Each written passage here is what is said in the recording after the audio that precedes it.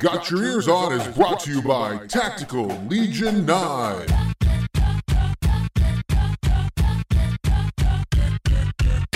right, everybody, hello and welcome to this week's episode of Got Your Ears On. I'm Guido, along with Scoop. Yo. And Johnson. Guido, do you remember how fun I talked about last show when we beat Virginia Tech? Remember how fun we said that was?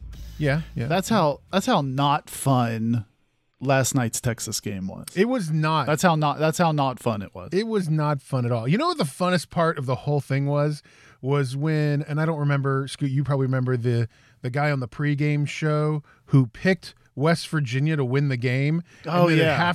And then at halftime, he was like, I didn't say West Virginia. I said Texas. I didn't say West Virginia. Tough one, boys, as WVU travels to Austin and loses to Texas 38-20. And I got to tell you, that 38-20 wasn't really 38-20. Not at all. That, like, the 20 is like generous. Yeah. It was like they gave us free points on the scoreboard. Well, I mean, WVU scores 13 points in the fourth quarter to sort of dress it up a little bit, but this game was over with like 4 minutes to go in the first half, right? I mean, it was over. We knew it. It felt bad. We fell down 28-0, and then really the only thing, Guido, I think that I'm happy about from this game is that Neil Brown confirmed late last night that CJ Donaldson had been discharged and was traveling home with the team, and signs seem to be positive.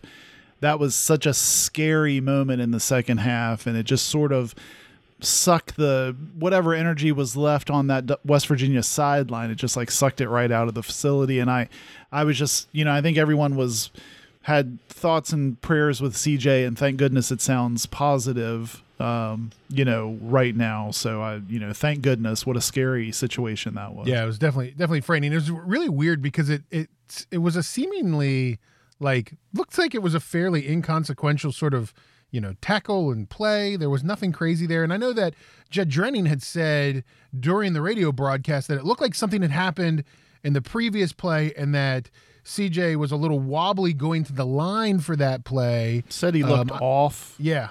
Maybe something was going on pre that, and then he looked like once he got in the pile, like he kind of took a thigh or like a knee to the head. So who knows? But it was just, they said he was completely out on the field, and that's just a scary thing. Yeah, definitely frightening, but glad he's going to be all right. Scooty, we all picked this as a loss. Again, you're a prophet. We know this. WVU is coming into a streak of tough games, and on top of that, there are Big 12 teams that are looking good that we didn't expect to look good, and now we play a Baylor team that's coming off of a loss that they're going to be hungry for a win. I'm getting a little nervous. Well, and rightfully so, Guido. Baylor is not going to be an easy game for us at all. Look at Texas was coming off of a loss, and they played well. Our offense, I was concerned in the first quarter when we went where we couldn't get first downs, and the Ollie meter was kind of raging. It was climbing early. We were screaming toward our Ollie meter over under fast, weren't we? Early on. Yeah. So I had a feeling, like I've said this before, if we can't score, we're in trouble, and we couldn't do much on offense early on, especially. So I still think, and I said this to you guys in text, I don't know if there's anything to this, but I'm not a football X's and O's guy, but I'm starting to notice patterns. And so I'm wondering if these other teams are starting to pick up on these patterns. For example, Mathis is going to be your starting running back. He brings X, Y, and Z to the table. Then the second series, you're probably going to see Donaldson. He does something like this. And then the third series, and so far, I think if we were to watch game film, I would say at least for the last 2 or 3 games, the third series has always been Justin Johnson. And for whatever reason, and I don't know why it is, it's not like it's, hey, Justin Johnson's coming in to run this play, and then, oh, here comes Tony Mathis. It's Justin Johnson, you have this unended series. You finish the series. Like, we don't trot new running backs in or out. We just leave Justin Johnson in. Well, didn't you think it was a little peculiar, I thought, at least at first in this game, that we didn't really attempt any run? I mean, very, little to no rushing. I think the first maybe 7 or 8 plays, Guido, felt like all pass plays. And I think that's more to do with Texas was really big up front. I think it was going to be hard to run. Graham Harrell seemed to just sort of concede that early on. Like, I think we would run every now and then, scoot, like you're saying, to keep them honest. But by and large, it was on JT Daniels to keep slinging it, even through some unfortunate drops that suddenly perked back up this game. That was frustrating. Drops that would have extended drives. I felt like they just sort of said, look, JT, you're going to have to just keep powering through because the running game's not going to be there. Guido, I think we go for 61 total rushing yards in this game. Yeah, and I agree with you. Like, I felt like, and I mean, we lost CJ Donaldson in the second half, so he had, a decent amount of running, but he'd only had 4 attempts. I thought the play calling looked different this game. I guess I'll say that. Like, I think overall from the beginning of the game on, I felt like the play calling looked a little different, Scooty. It looked nervous, didn't it? It made me feel like they were nervous. Well, it looked like we were going back to a lot more 5-10 yard passes. It didn't seem like we tried to open it up all that much like we had in the past. That essentially became the running game, I think, as the game went on, because our time of possession wasn't bad, but I think any little those dinks and dunks seemed like that's what became our running game, because I don't really think we ever got anything moving on the ground. And I attribute that to sort of a concession that they felt like Texas's front was not going to be moved by our offensive line. So they just sort of handed it to JT and said, hey, go at it. Well, and I think that's what I kind of feel like that's what I saw, which was like, it was the first time we'd seen like multiple bubble screens, and like there were just like plays that I was surprised. The dreaded bubble screen. Well, and we had been, I mean, I think, this is a Scooty thing. He wants to see exciting football. And so I felt like we had been good with some exciting football from the offensive side and seeing the ball down the field and 20-yard passes. And we did get a couple. I mean, I know BFW had a 32-yarder in there. I think that for me, it's just like, was Graham Harrell trying to change things up because he thought, okay, they've got tape on 4 games of ours now?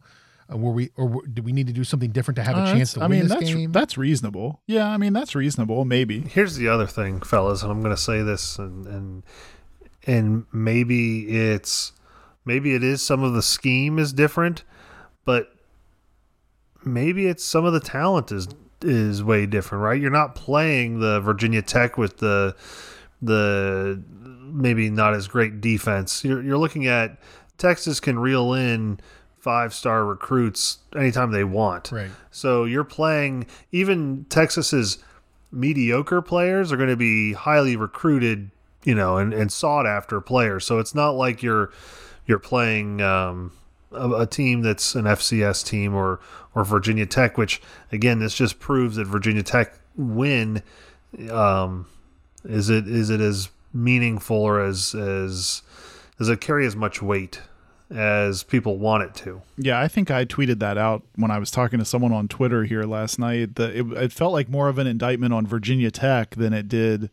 We were talking about the defense, I think, in that Twitter conversation, and that's what I was going to say, Scoot, especially. So I would take what you just said and amplify it on the defensive side.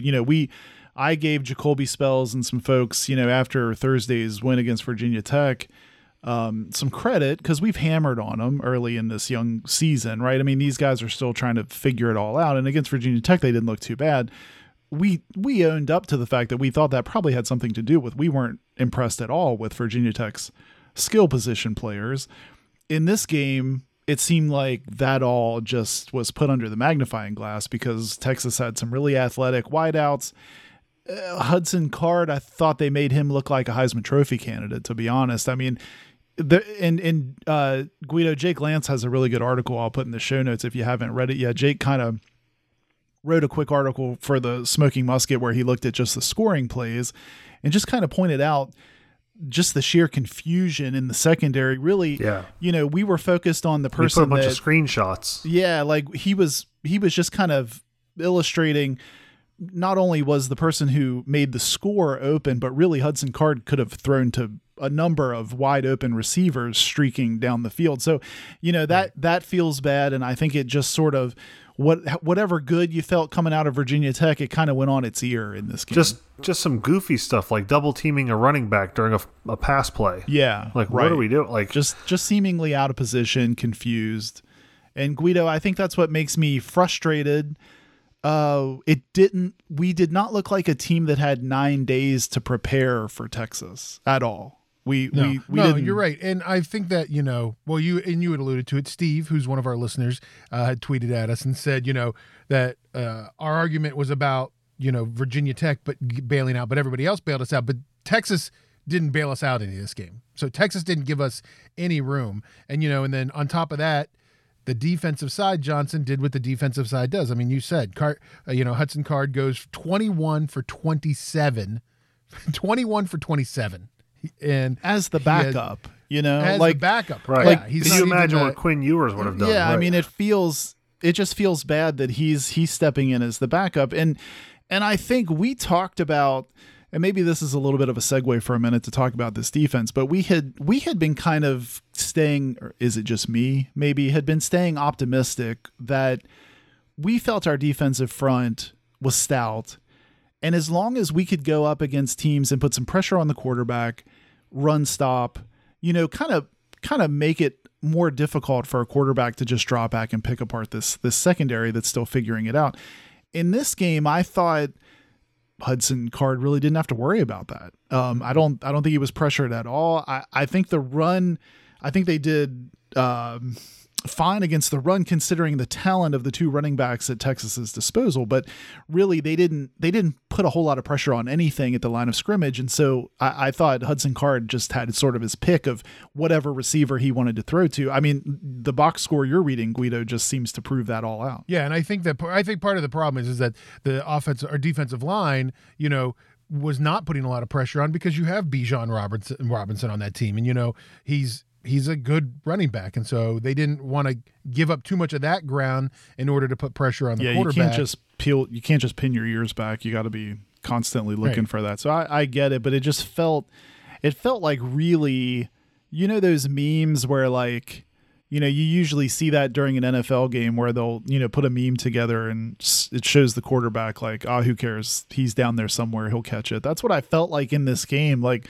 I felt like Hudson Card just could have winged it down there to anyone on the halfback option where the running back threw a pass. He looked terrific. Like he was a wide receiver. I guess I was going to say he's a wide receiver. I was just looking him up. Okay. Yeah. Xavier Worthy is a wide receiver. He is. Yeah. Thanks, Scoot. Even he looked like a natural passer on that score. So it was just frustrating all night really against the pass. And it just makes me feel terrible now. You guys are alluding to like now we've got Baylor, Texas Tech, some of these teams we know they're going to wing it around. It just feels like, what do you do now? The conversation I was having with the person I watched the game with last night is like, well, these are the guys you got. Like, what do you do now?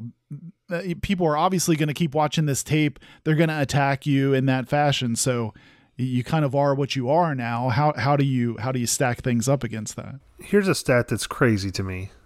So I look at the secondary. We know the secondary is weak, right? Texas's secondary. How much credit do you think they got for passes defensed? Passes broken up, really, is what it is. I have it in front of me. I won't look though. 0. I'm going to go 0. They had 7. They broke up 7. They broke up 7 of our passes. Okay, all right. How many did we break up of theirs? I see it. I just looked at it. 1. Yeah, one. It was one. Maybe it is 1. And they gave credit to Wilson Lamp on a pass breakup. Okay. But well, you guys really called it. I feel like looking back to last week's show, I really thought I was focused on Texas Tech. When they played against Texas, they were able to score the ball. They were able to score points. I think they put up in the neighborhood of like 37, 38 points. When we were talking predictions last week, that's where I thought we would be, but the offense really never got anything going. and you guys were way more on the money. Scooch, you went with 21 points out of WVU. Guido, you went with 27. I was way up in the 30s. So to me, that feels like a developing issue as well, right? I mean, we glossed over that a bit with Virginia Tech because we had a pick 6, but and we were leaning into the Ollie meter a little bit, but it seems like this offense is just going to have to deal with the fact that it has to get at least 3 on every drive and likely has to score every time it touches the ball. So here's where I want, we kind of, we saw what we saw, and we saw what we expected to see, right? Like, I think that I was kind of hoping the offense would be a little better and put more points up, or at least keep us in the game a little longer. They did not in the first half. So we know what we have now. Let's look down the road, guys. Like, so originally, we all had Baylor as a loss, and then you start looking at some of these other ones. We, all 3 of us, picked TCU as a win. I don't think we're beating TCU now, do you? No. TCU's now ranked. No. TCU's now ranked, So I think and that's the thing about the Big 12 that's really starting to put me on my heels a little bit, is TCU is ranked, and Kansas State is ranked, Oklahoma State is ranked. Here's the thing. Looking at the teams that we didn't expect to be wins, so the Oklahomas, the Oklahoma States, those games, I don't expect those to somehow be fluky wins for us either. Like, I don't feel like we've got a fluky win out of any of those now. I really don't. I think our only chance, Scooty, for a fluke win now is we all picked WVU to lose to Iowa State. I think that's the only one in the list that's a fluky win. But here's the other problem: is I picked TCU as a win. I don't think I'm picking TCU. I mean, I have to stick with it, but I don't think I would now. I'm. At first, I was jokingly worried that we wouldn't win any more games this season. I'm to the point now where I'm genuinely worried. Like, let's just, for argument's sake, we don't know what's going on with CJ Donaldson, but he's going to miss a game, probably, maybe 2. Who knows? Who knows what's wrong with him, right? He might be done, yeah. Might be done. It might be, it's great that he traveled back with a team, but you don't know what the severity of the situation is. Scoot, how do you feel about your barometer for all things head coach Neil Brown stayed true as he failed once again to win 3 in a row? And I feel like there's no more, I think we said this when we were doing some preseason predictions, but I think you're safe in that measurement until next season, right? I mean, I don't think he's not winning 3 anywhere, right? There's no stretch on this remaining schedule where he could maybe defeat that beast, right? Here's the thing that's frustrating to me, and we'll kind of get this going. So, of course, we're all on Twitter, and we read the WVU Twitter, and I feel like there's a fairly heated debate about the people that want him gone now, the people that think, okay, we'll have him gone at the end of the season, and then the people that are like, oh, he's just a coach. We need to give him more time. It's the players that are making the mistakes. It's not the coach. And, this is, I'm true to WVU through and through. And, you're trying to, or I'm not going to spend money. I don't want to give up any money to get rid of him. And it's all over the place. And what I think is happening is, I think the noise is getting a little bit louder. So the people that have been holding out hope in true West Virginia fashion, right? It can't be that bad. This is our guy. He's a nice guy. He's going to come around. He says nice things. He does cool cannonballs at his pool parties. All those things that make people like him, right? I think he plays some hillbilly golf with the kids, that kind of stuff. So he's starting to lose some of those people, and it's the ones that are still kind of like diehard, those people that are now starting to get their dander ruffled.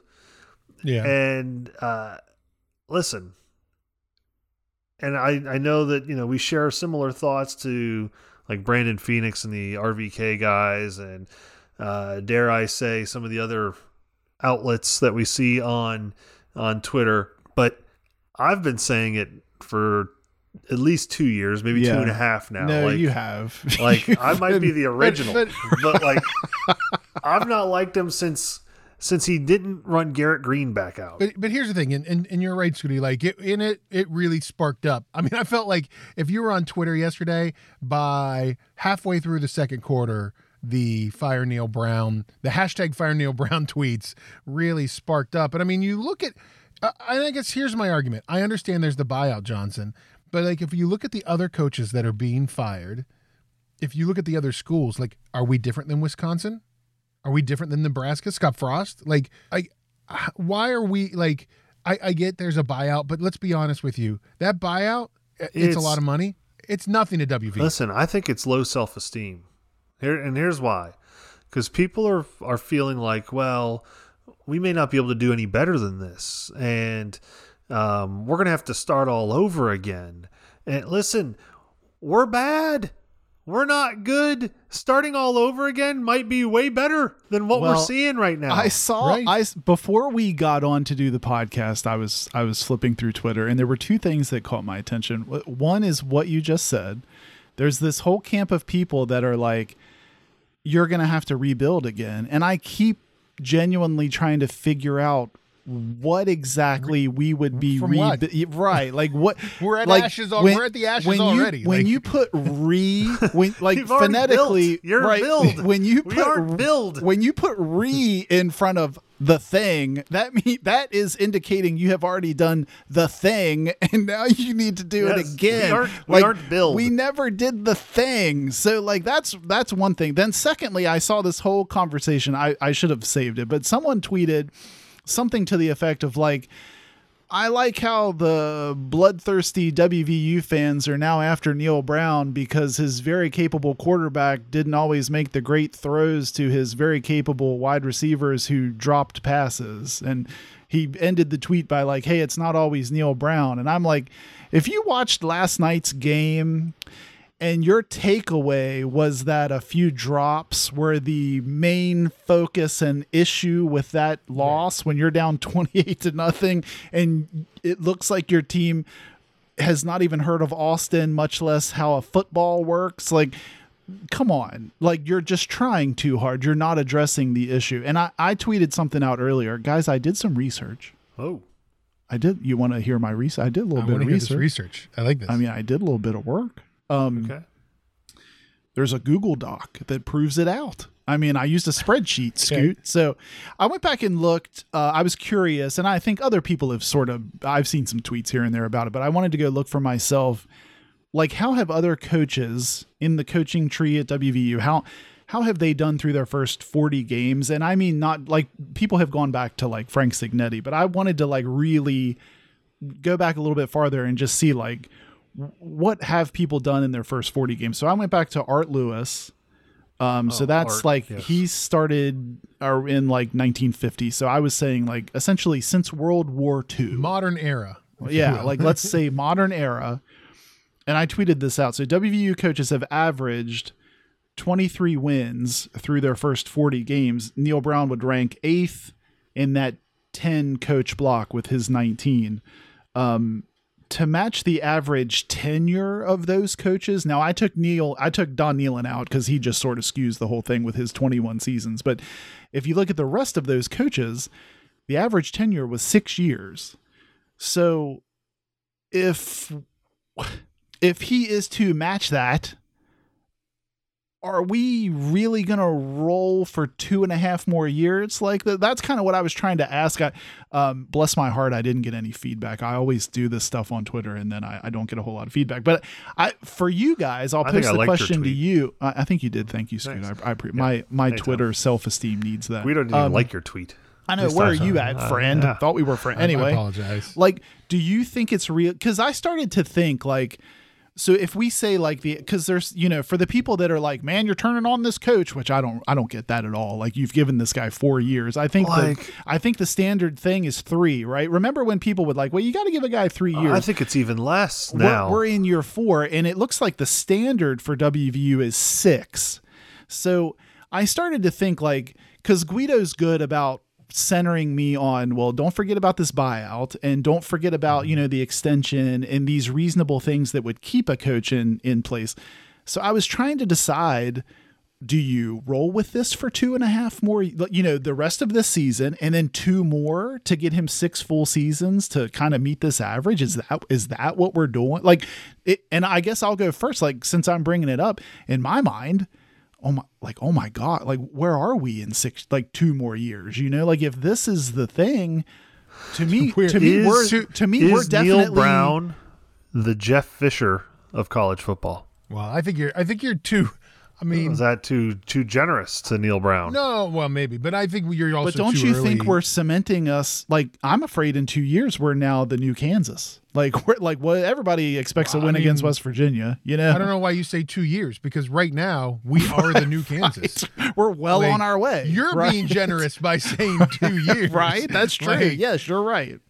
Do you think there's any team in the Big 12 right now that looks at WVU on their schedule and has any work? No, I don't think so. Any team that's got a quarterback that has a pulse is excited. Any team that has a quarterback and maybe a wide receiver or two, that's all they that's isn't all you a need. Tight end. Right. It looks like a tight end, I guess, like Virginia Tech's. I think that, I don't know, Johnson. Like, I don't know how if this season finishes the way I think the season's going to finish. And I know I originally said 5 wins and Scoot said 4 wins. And I have to be honest with you, I'm teetering on the 3/4 wins. If Neil Brown, if this team finishes with 3 wins, how do you bring him back? Well, how do you bring anybody on that staff back? No, outside of maybe Grant Hare? No, you're right. We haven't even talked about like what's wrong on the defensive side. I want to get there because now. No, I want to get. Let's finish this, and then I want to go. You're exactly right. But you're right. Like, and so I don't know. I don't know how you look at it and do that. And like, I don't know. This season's not going to end well. I think we're all mentally prepared. So we're not going to a bowl game? I don't think we're going to a bowl game. And I think that, like, let's just start with that, Scooty. Like, we're not going to a bowl game. That's bad. First of all, like, if he went 6-6 and we went to a bowl game again this year with 6-6, he'd be back next year, hands down.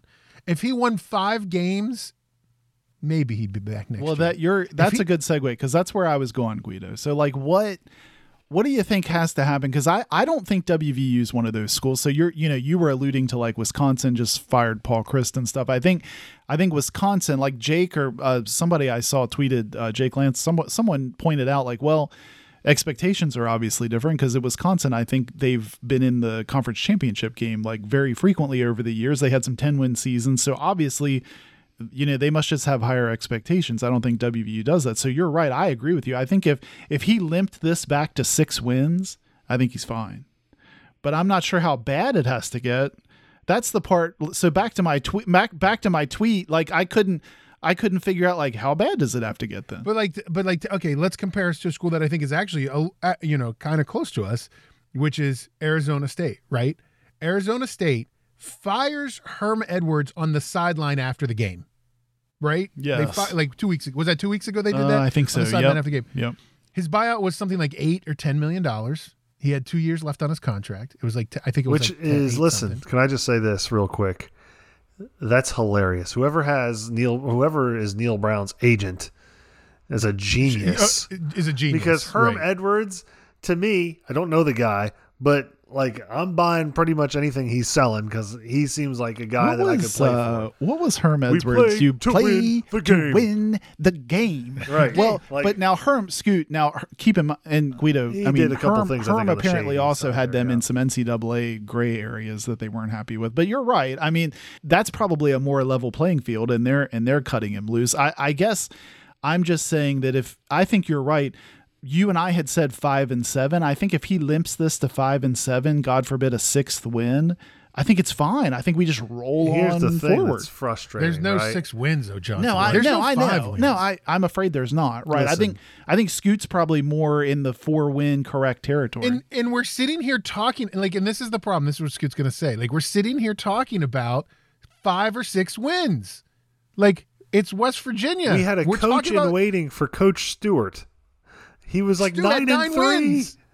but we're gonna put him out to pasture as fast as we can. I think he went 3 seasons of 9-3. By the way, but we're gonna put him out to pasture. Sure, it was the Big East. Granted, That's what everyone's gonna say. Oh, it was the Big East. Well, listen, And it was a beat up Big East at that point, it too. does. Look at Lance Leipold, right? When did he take over as the can? Did he get the full season last year, or did he take over? Yeah, he had the full season last year. I think he did, yeah. Okay, so you start to see the big change when he goes with Jalen Daniels as the starter, correct? Yes, I think so. Yeah. And I think that the last 3 games of the season, they pulled his red shirt and he decided, let's roll the dice on a guy that's when they actually started good. raising some eyebrows, like, oh, they almost beat such and such, and then they did beat Texas and West Virginia. And the excitement that Jalen Daniels brings, I think JT Daniels can do that for us. I do. I think he could bring some of that type of excitement. I mean, let's be honest.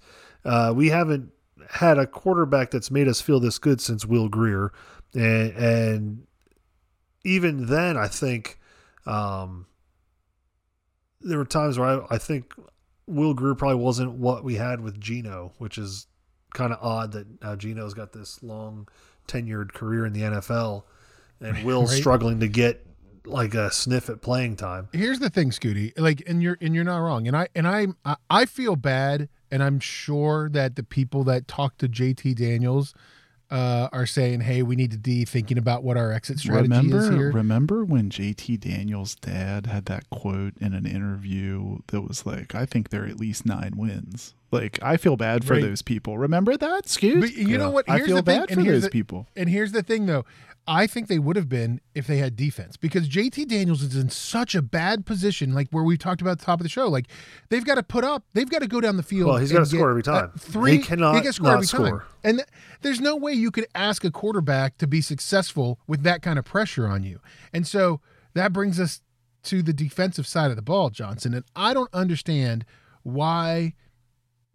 I feel like in the post-game press conferences and all the talk that Neil Brown has had, Scooty, over the last couple of games, it's been like, yeah, we need to work on the secondary. The secondary is definitely a weak spot. And then, Caden Prather had 7 drops and whatever. If you haven't learned yet, I know where Neil Scoot's Brown, I know where he's going with this. Now, he did change the kick punt return duties. So he did. So yeah, well, but Neil Brown, a couple things, right? Neil Brown is going to say his press conferences to me, or post game, pre game, I don't care what game, part of the game, mid game. Every time I'm in the game, you in the game. They're all like fluff. There's nothing good coming out of those things, and it's all going to be like, well, he's just so ho-hum, doesn't get one way or the other. Yeah, There's but zero give him fire about give him your accusation. I know where you're going with this. Like, give the accusation. He's not gonna let go of his buddy. Right. If that's where he's not gonna let go of his buddy. Because we read this earlier, Guido. I think one of you guys, Brett McMurphy, was talking about San Diego State fired their offensive coordinator, and I started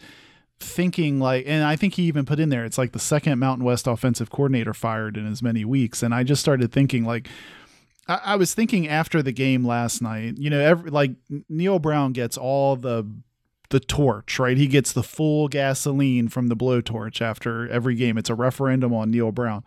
And people are like, well, some folks on Twitter are like, no, I think he's actually showing that he's a capable CEO of this thing. He brought in Graham Harrell. We said, hey, the offense needs some work. He brought in Graham Harrell. I sat after the game last night, and I think I brought this up after Kansas too, and it just feels even way worse now. But aren't you surprised that Shadon Brown, Jordan Leslie, this defensive staff doesn't get more angst directed? Like, WVU fans are engaged and they're knowledgeable and they know, you can run into a random WVU fan and they're going to have knowledge about people on the staff, not just the head coach. And so it makes me, it's weird to me, and I'm surprised that those folks, Jordan Leslie and these guys, aren't getting more angst directed at them. And I know, like, the retort I get to that when I see it brought up on Twitter, like the very few times you see it, people will say, well, he fielded a solid defense for 3 years. You're just focusing on he had this and they start going down the excuse train, like he's also not responsible for talent retention and stuff like that. I'm just surprised that Neil Brown's not turning to them like, hey, they're riding me here pretty hard. I'm now going to shake this staff up a little bit. Okay, so I have 2 thoughts. One, talking about talent and looking at talent, name for me some of the talent that's gone on to the NFL in the Neil Brown era. I can't do that off the top of my head, Scoot. Is that the point you're trying to make? Yeah, right. I don't think there is a lot of talent going off to the NFL from the Neil Brown era. Well, there's a lot of talent going to other universities in the Neil Brown era. And I think of like Darius, right? I think all of us thought, man, okay, Darius is big. But I apparently something didn't click in the NFL, right? Maybe he was injured. I know he had some injuries or whatever. But so my concern is, are they cultivating the talent that they have because every college kid is going to with the goal of playing in the next level. So I don't know that we're doing a great job of that. So my second thought is, I would absolutely love to have a sit down conversation with Jamal Adai and find out exactly. Listen, that's not going to be a popular statement. Yeah, Scoot. but I want to know. But here's the thing, and this I want to go down this too, Scooty. So go ahead. Well, I was going to say, so when he was last year co-defensive coordinator, correct? Yes. Yeah. 2020. And he left. Yes. Did he leave to get a coordinator position? Yes. No. He went to Georgia. No, I'm thinking of present. Yeah. I'm thinking of present. He did not went to leave. Georgia. He went for as a secondary kind coach, of a like lower a defensive back, yeah, like a lower position. Yeah, right. And then he's now parlayed that into a different position at the University of Miami. Right. So I would love to talk to him because to me, for a former alum who was a big time player for us when he was here, it's very odd. And I would think, I think we were talking before the show about the sentimental stuff we have connected to our colleges that we all went to. And I would think that most people who had a good college experience would love to work for the school that they went to, even if it's not in the athletic capacity, right? If WVU came to you and said, hey, we'd like you to be a adjunct professor, or we'd like you to come back and talk to some, seniors, Johnson, about, what the engineering program did for you or something. I think you'd be excited about that, and you'd be interested in doing it. You definitely would consider doing it, and then you'd be honored. And the fact that he was co-defensive coordinator at his alma mater, and then he's now gone, and we were all kind of like, okay, that's a little, like, it definitely got my ear turned. I was like, this is a little weird. Well, here's the thing, and this is where I wanted to go with this, guys. And I saw this on Twitter a little bit. Something's going on. We talk about transfers, right? And every school's going to have transfers. I mean, we were upset. We lost, some wide receivers last year. I think Winston Wright comes to mind, Sean Ryan, like guys who left. There were some, but that defensive back and linebackers squad, like we held our defensive line crew, but we lost. I mean, it started with Jackie Matthews, right? I don't know if you guys remember. Yeah. It was like January. Mississippi State, I think he left. He left. It was like January, and we thought, man, Jackie Matthews was going to be one of he was going to be, cornerback. He was going to be sort of like a big part of this team. And then it kind of like from there went crazy. You lost Jackie Matthews, and then come whatever it was, because I don't know if the portal opened or whatever it was again, but then you lost, Chandler Shamato, Jazeer Cox, Nick Troy Fortune. You lost a couple other names in there, Austin Cave and Travis Lee. That room got empty really quick. Oh, yeah, decimated. Why was that? Like, that's not a... Well, and what is your reaction, Guido, when people point to that as a reason why... Like, I see that framed on Twitter, like, well, you can't get mad at Jordan Leslie. The transfer portal took, but how can't I? Why? Why did he retain them? That's like going to the company you work at and saying the manager of a department can't be held accountable for like half the employees leave. Like, I don't understand that. Of course he can. That's part of his job, is to retain and develop this talent. Like, I don't. And Neil Brown was pretty clear in camp about how hard they had to work to retain some players that were wanting to transfer and how they had to re-recruit them. Re-recruit, I think. Why did they re-recruit, those Bryce Ford Wheaton was one of those names, Sam James was one of those names that they had to re-recruit those guys, but they couldn't re-recruit any of those defensive. And listen, here's the problem. If I was JT Daniels, if I was Graham Harrell, who all came here under the auspice of, well, this defensive team's holding together and they look good last year defensively, that that's a strong point. They just need offense. And then it all erodes. Jared Dagey wasn't, and then it all goes away. And so now that, and again, this is where Johnson and I always say, this is why we can't have nice things. We never can. This is why we can't. The Twitter crowd out there is going to say, you can't fire Neil Brown because you're going to lose JT Daniels. You're going to lose Nico. You're going to lose all these other guys to the transfer portal.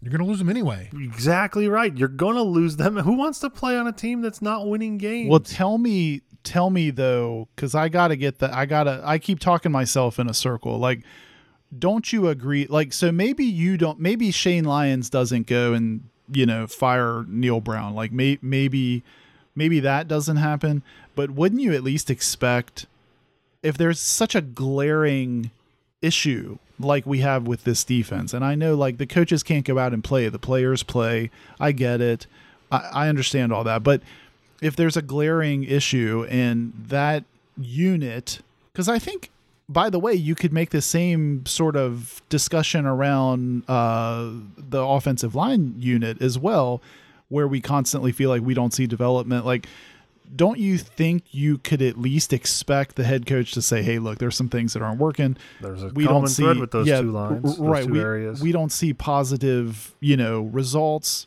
consistently. We're making a change here. I'm not saying that it suddenly improves stuff, because you have the guys you have are the guys you have, and I'm not going to be toxic to them. But like, you would expect improvement. You would expect people to not go into Austin looking like they had no clue where they were supposed to be. I mean, to me, you would see some movement there in the people that head up those units. It's looked that way every game. The defensive secondaries look that way every game. Virginia Tech we were lucky to win that game because Virginia Tech was terrible. Here's my question, Scooty. Does Neil Brown save his job if he fires Jordan Leslie before the season's out? Well, does Neil Brown stay on if he says, listen, we saw the issue, the defense is the problem, we're doing great offensively, we have to make a change at defense, Jordan Leslie has to go, Shadon Brown's going to be interim, then we'll find somebody in the offseason? I think you better hope that you see a perk up in the right direction if that's the case, because 3 wins and you fired your defensive coordinator still is 3 wins, and you fired your defensive coordinator. Like, you need to have, so if you do that. No, I'm saying they say he does it between now and the Baylor game, or between now and the end of October. Well, does that make it? I don't know. I'm like, so you do that. Let's say you do that, and Shadon Brown is the guy you've kind of tabbed as the interim defensive coordinator. And I ain't saying that. Like, well, let's be clear here. No, right. I ain't saying that. Like, right, don't make people think that's who's the defensive line coach, Jackson. I think Jackson is the defensive line coach. Yeah, Andrew. I think his name's actually Andrew Jackson. Maybe consider someone else too while you're at it. Is all. So let's say you elevate Jeff Castile back to defensive coordinator. Will that suffice? Maybe. Okay. Maybe. Yeah. Sure. I think you better see some changes. I think you need to see some positive changes, because if you're just like treading water and you've just swapped somebody out, then I don't know that necessarily saves his job. Like 3 wins is tough. Like, that's tough, man. But don't you agree, Scoot? I guess what I'm saying, because you're right. Swapping a guy out like in the same results, like you're exactly right, and that would very well likely, like, there's more of a probability that would still happen. But I guess what I'm saying is, you're always on his case about his post-game speeches and stuff. The do nothing option, which we're currently doing, like we're all in, he's right? Very good at doing nothing. We're all in on the when do you nothing list your right now. options, do nothing's always an option, and we're full send on do nothing right now, right? So if in 3 more games, if we have say 3 more losses, and the defense continues to look like it looks in Austin, and we don't make any change there, and we keep getting in the post game like, yeah, we got to figure stuff out. We're gonna get healthy. I think after this game, he was like, we're kind of banged up. We didn't get a full off week. We got to get that under our. Right. I guess all I'm saying is at least I think people, if they saw a move in the staff, I like your Neil Brown accent. That's a good Neil Brown. That's a That's just off the dome. That was just off the dome. I would think at least people in the fan base would be like, well, at least he's trying to do. I think they would react kind of the way they reacted to a Graham Harrell or something. At least he's trying to be like, hey, we need to address this. And this is Scooty. Listen, Scooty, you need to be proud of yourself because I'm in full Scoot camp now. Like I really am, because Scoot's not wrong in the sense that like West Virginians. I mean, and I know there are other people like us that do podcasts and write websites and all that kind of stuff that are loud.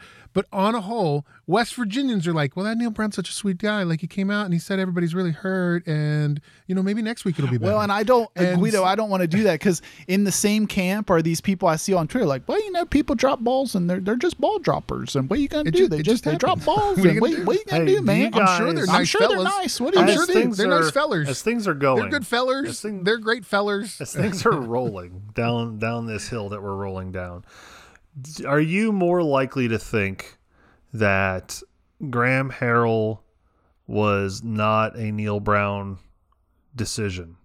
Was Graham Harrell brought in from somebody above like a Shane Lyons? Oh, I agree. And that maybe Neil Brown is a little, I don't want to say he's upset about it, but I think he's proud. I think he was probably a proud offensive coordinator because he was an offensive coordinator where at Texas Tech. I think that Graham Harrell was not Neil Brown's decision alone. And I think maybe Shane Lyons said, hey, here's 3 names, pick one. Or, hey, of these guys, who do you like the best? But, I mean, the Graham Harrell get was obviously done in order to try to get a JT Daniels. I mean, it was calculated. You can't say it wasn't. I just, like, I don't know. And again, I mean, we can keep running down this hill, guys, because, like, at some point, it all starts to fall on Shane Lyons, because Shane Lyons is going to have to be the one that walks in the room and says, "Listen, you got to put somebody else up to get Hatchet." Well, and to bring this to bring this around full circle. So back to that, I was saying I did some research and stuff. I think based on the way WVU approaches these things, Scoot likes to point to history. So I was looking at history, and I think the fact that this extension that's fairly hefty on this buyout is in place, I guess I'm resigned to the fact that I need to, like I was telling myself last night, like, hey, self, you need to just get comfy because this is where you are for at least like another year and a half, if not 2.5 years. That's where I'm at, Scoot. I hope you're wrong. Well, I hate to say I hope you're wrong, but I hope you're wrong. I think we're in a real bad spot. We're in a real bad spot. It's not going to get any better anytime soon without major changes. The Graham Harrell was a good change. Yes.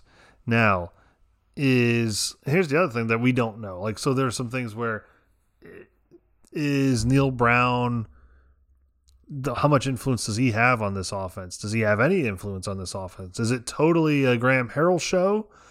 Or did he say to Graham Harrell, listen, we need to change things up a little bit because this Texas defense is a little bit different. So let's try some of my old favorites, some of my greatest hits.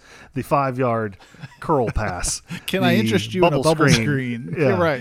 Let's play some of my. Would you like to see what's a it bubble going to take to get you into this bubble screen? Well, let's play some of my greatest hits. So is there some of that? I mean, he has to be held accountable for anything that we see on the field because ultimately he is the boss. But if I told you, let me do it another way. If I told you, as Dana Holgorsen was heading for Houston, that was this pre or post him yelling at the crowd on the sideline? No, I mean like 3 years. Like, okay. So if I told you 3 and 4 games ago or whatever, 5 games ago, 3 games ago, 3 score and 5 games ago, if I said, hey, on October 3rd, 2022, your best win in this guy's tenure will be against Army, and he'll have 4 wins total against people that had winning records, you won't be ranked for a single week during that span. Like, and I started telling you what would you tell? Would you say, well, you got to give that guy, you got to give him through this year and maybe next, you got to give him a chance, man. Maybe he's still putting stuff, like, what would you have told me? You'd been like, no thanks. I don't want any of it. So that's why I'm just continuously surprised at the people that continue to make excuses and this feeling like we're locked in. Cause I think we're locked in. I think this buyout and all this stuff locks us in, and I don't like it. I hope you're wrong. I mean, I think, well, I'll be honest. I think so. There was a lot of steam after the Kansas loss about not only were the boosters upset, but there was a lot of steam about, like, they'd even like thrown some names out of people they'd rather have. Yeah, right. So it sounds as though if we needed to get out from under this buyout, we can get out from under this buyout. I agree, Scooty, 100%. Like, do you think that really? I do. Now, I do. Is Gordon Gee going to hold Shane Lyons accountable for us having to get out of this buyout? There might be some booster pressure that say to Gordon Gee, hey, listen, we'll foot the bill here on this $20 million. But Shane, you got to bring like peanut butter and jelly sandwiches to lunch from now on, because or Shane may have to. He may need a handcuff or something. We may have to do something to kind of limit him so that he's not extending guys after a mediocre first year for no reason. Like, that was one of the most preposterous things ever. I think it's going to be an interesting 2 months left of this season, guys, because I think it's. We finish up, what is last game? Well, and again, it's November. Here's what I'm going to say. I have no sympathy for the guy that he's the public employee in the state of West Virginia paid the most. No, I hear you, Scoot. I get it. And people are like, well, we've got to give him a chance. How about the rest of the hardworking West Virginians? Take money out of it. I get that, but you got to take the money part out of it, because he's the going rate. I mean, he's getting the going rate for a major D1 school. So take that portion of it out. At what point does West Virginia start to act like the other D1 colleges? That's what I want to know. Agreed. At what point does WVU start to go, hey, you know what? This isn't working.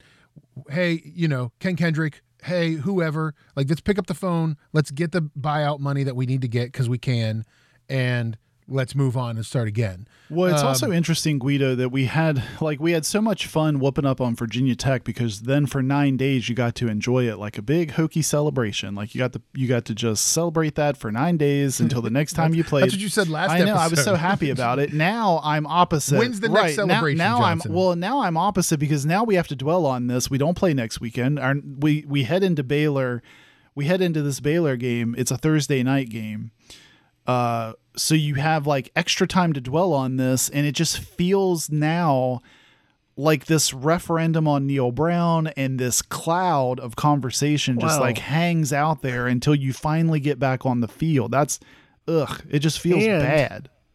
If offense seems to be the bright spot, your offense didn't look great this last game. And now you're going to play a Baylor team that has a very good defense. And one of your other big bright spots is this like potential like Mack truck of a running back that we haven't seen in a while. And he's most likely not going to play in the next game. I'd be very surprised if he did. And who knows beyond that, right? So now you've lost some of that. And he's very much the reason why we were successful in some of those games that we did well. Yeah, that's fair. Well, in good news, guys, we don't need to make a prediction. We still have another week to sort of, simmer and take in and, and see what we really want this prediction to be for the Baylor game. I will ask you guys this one question, though, about the Baylor game. It's in Morgantown, right? Thursday night game. West Virginia looked terrible against Texas.